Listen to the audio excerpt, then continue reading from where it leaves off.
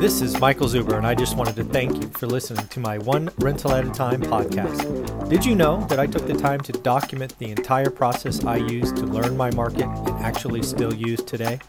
I released it as a $199 online course via Teachable, and it is called How to Get Started One Rental at a Time. With that, you get access to my private Facebook group and can join our group mentoring calls every Saturday at 9 a.m. Pacific. You can find it on my website at onerentalatatime.com. Now on with the show. Hey everyone, how you doing today? As you know, it is Monday. It's part of our expert series. We bring you Greg Dickerson. How you doing, sir? I'm doing great. Yeah. You're on the road, right? Doing Christmas holiday stuff. Thank you for doing this. Yeah. COVID Christmas, so you can't do the family gathering. So I'm picking stuff up, dropping stuff off. And and we have people spread all over the place. So today I'll be on the road for about 7 hours. Wow. Well, thank you for giving us 45 minutes or so of your time to do this. It's greatly appreciated. Thank you. Yeah. Mondays with Michael. I look forward to this. We always have great discussions. I appreciate that. Me too. I love all of these discussions. The first thing I want to do is, I don't know about you, but I always get kind of reflective during this time of year. It really came from my sales careers. We're usually winding down this part of the year. And as a leader, you're not only trying to finish a year, but you're planning another year. So I was always caught reflective this time of the year. And yeah, I think 2020 is one of those years you need to look at. But I want to, if we can, look at it as a learning lesson.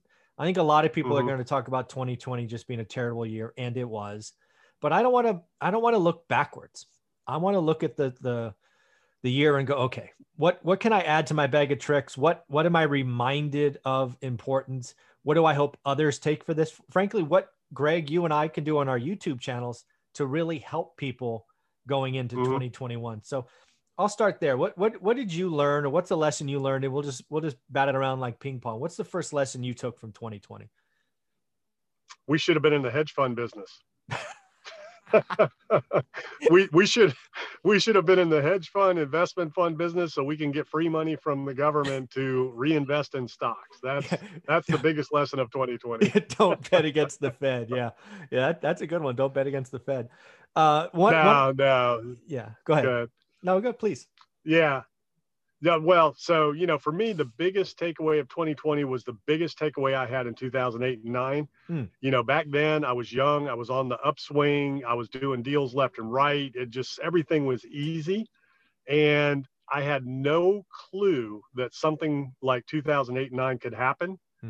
And, fast forward to 2020 and, Bill Gates, warned about it. We've had pandemics before, but again, who would have thought that it could have this kind of an effect on the world and the economy and everybody's life and everybody's business? And, this is a very minimal thing so far. And I'm not minimizing anything, but I'm just saying, compared to like the Spanish flu, other things that were much worse, where people were just dropping dead instantly, stuff like that. It's a very different thing, but still extremely destructive to people's lives, the economy. And, I've never been through anything like this in my life. So it's to me, the lessons are, life is precious. It goes by quick. You never know when you're going to get upended, and anything can and will happen at any given time when you least expect it. Yeah, there's a lot in there that I totally agree with. I actually have a list because I knew this was the topic I wanted us to talk about today. So first one I want to hit that I was on my list was life is precious. For me, this even started before the health crisis. I was in Taiwan in late January, early February. And I remember waking up in the morning, Olivia, my wife, leaned over and said, Kobe Bryant died. Right. I'm a season ticket holder of the Warriors. I'm a basketball fan. I've been that way for decades. And whether or not, you're the whole Kobe Bryant story of his life, that was tragic, right? 6 or 7 people, in addition to him, lost their life. It's just a reminder, right? Just because he's worth $100 million or whatever it is, and he won a Grammy, and he's arguably one top 5 basketball player of all time, gone in an instant. And then, of course, the crisis and all the loss of life. And then there was Chadwick Boseman, that actor from Black Panther, who I was amazed by as an actor. He comes out of nowhere and has stage 4 cancer, and we lose him. And 2020 has been a reminder that life is precious. Don't take yourself too serious. Remember others. And that's really been a pivot for me, is, think about others, right? Give, serve, all of that, which is something I know is important to you. I mean, first interview or second one we did, you talk about service to others. And if you're the CEO, you serve, and you really helped hammer that home with me. But those are ones. And then the other one you talked about is, like you, it wasn't, yeah, easy's okay. I think it was very straightforward, kind of 03, 04, 05, 06, and then out of nowhere, the Great Recession. And it got hard. And like you, I didn't see that coming. And yeah, I think all of that is really good. And then the last one I'll throw out there to maybe we kick around is when I look at other people and I'm really trying to help and inspire, the importance of an emergency fund, right? It's talked about Dave Ramsey and Susie Orman and all these folks, but you never really think about it in seriousness until a crisis happens. And I just want people to realize, while 2020 is unique and hopefully never to be repeated in our lifetime, I hate to tell you this, but we're going to have 3, 4, 5, 6 more recessions in your lifetime. So don't skimp on your emergency fund. That's something I take away. Yeah. And this pandemic, won't be the last, from what the scientists tell you. There'll be another one. But the lessons are, of 2008 and 9, leverage. So reserves and leverage, the lessons of now are reserves and leverage, right? Don't be over leveraged in your life, in your personal balance sheet, in your business, in your real estate assets, and make sure that you have reserves to weather the storm. And, be prepared for anything, that can and will happen. The rule of thumb used to be you want to have 6 months worth of living expenses in the bank. I think now people have seen you probably need to have a year or more of liquid reserve asset, cash in the bank at all times, just in case anything happens. And you don't want to tap your available credit. You want to keep that available as well, so that you have cash reserves and you have available credit, to kind of get you down the road, quite a bit if you need to. And, over leverage is a very bad thing in every aspect of the game. I mean, that's, what causes banking crisis, and M&A back when companies were doing leverage buyouts, that caused a big problem, pre 2008 and 9, and then, 08 and 09 was real estate over leveraged. And, here we are now in 2020, and we're getting over leveraged in financial assets. And, there's going to be, a piper to pay at the end of the day there. So, back to the whole thing about service and leadership and things like that, I do talk about bottom up leadership. The leader is at the bottom of the pyramid. You flip it upside down and you're serving everybody in your organization. Selling is serving.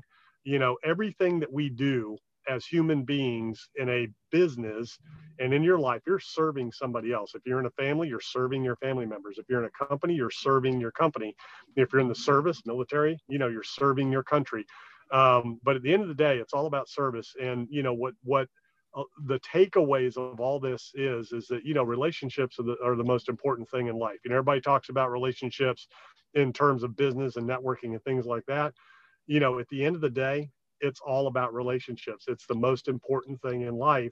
It's the only thing you have of means or of meaning at the end of the day. Like you said, you can be worth hundreds of millions, hundreds of billions. You can be worth $1 trillion. You're going to die. You're going to die. And the only thing that you have at the end of the day, when you're on your deathbed, I don't care how much you've got. You could have all of the money, all of the property. You could be the king of the world. When you're on your deathbed, it's the people around you. That's the only thing that's going to matter.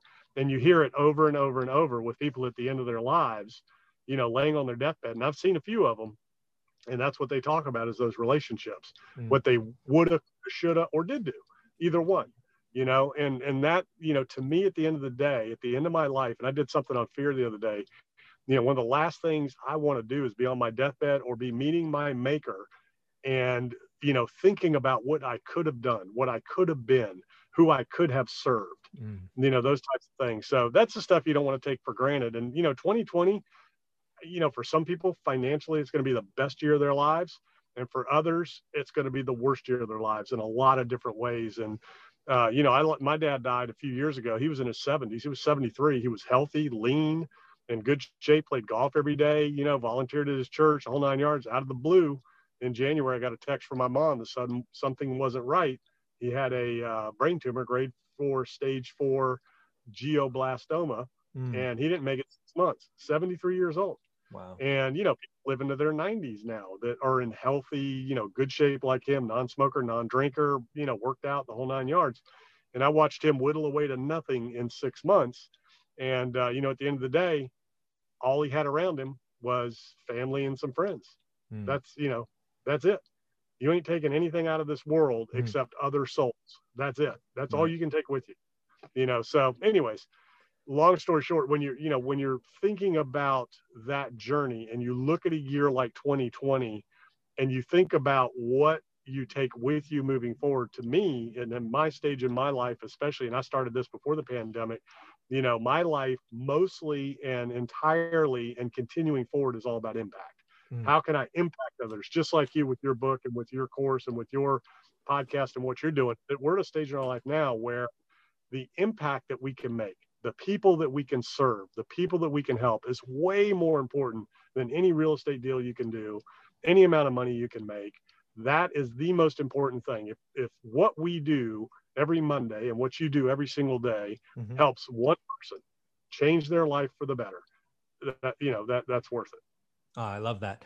I agree with all of that. The other thing I think you hit on right when we opened about being in the hedge fund business that I think is real is in order to be in the top side of the K-shaped economy, which we've been talking about for 6 or 9 months, there's only one piece that we should remember, and that is owning assets is good. Conservatively financed assets, right? So if you own homes or multiple real estate, good. If you were in the stock market, good. And if you don't, you likely aren't doing as well. Maybe there's a few exceptions if you're in the right industry or you have the right small business. But for most people, if you go back to February and you looked at their balance sheet and said, hey, do you have any conservatively financed rental properties?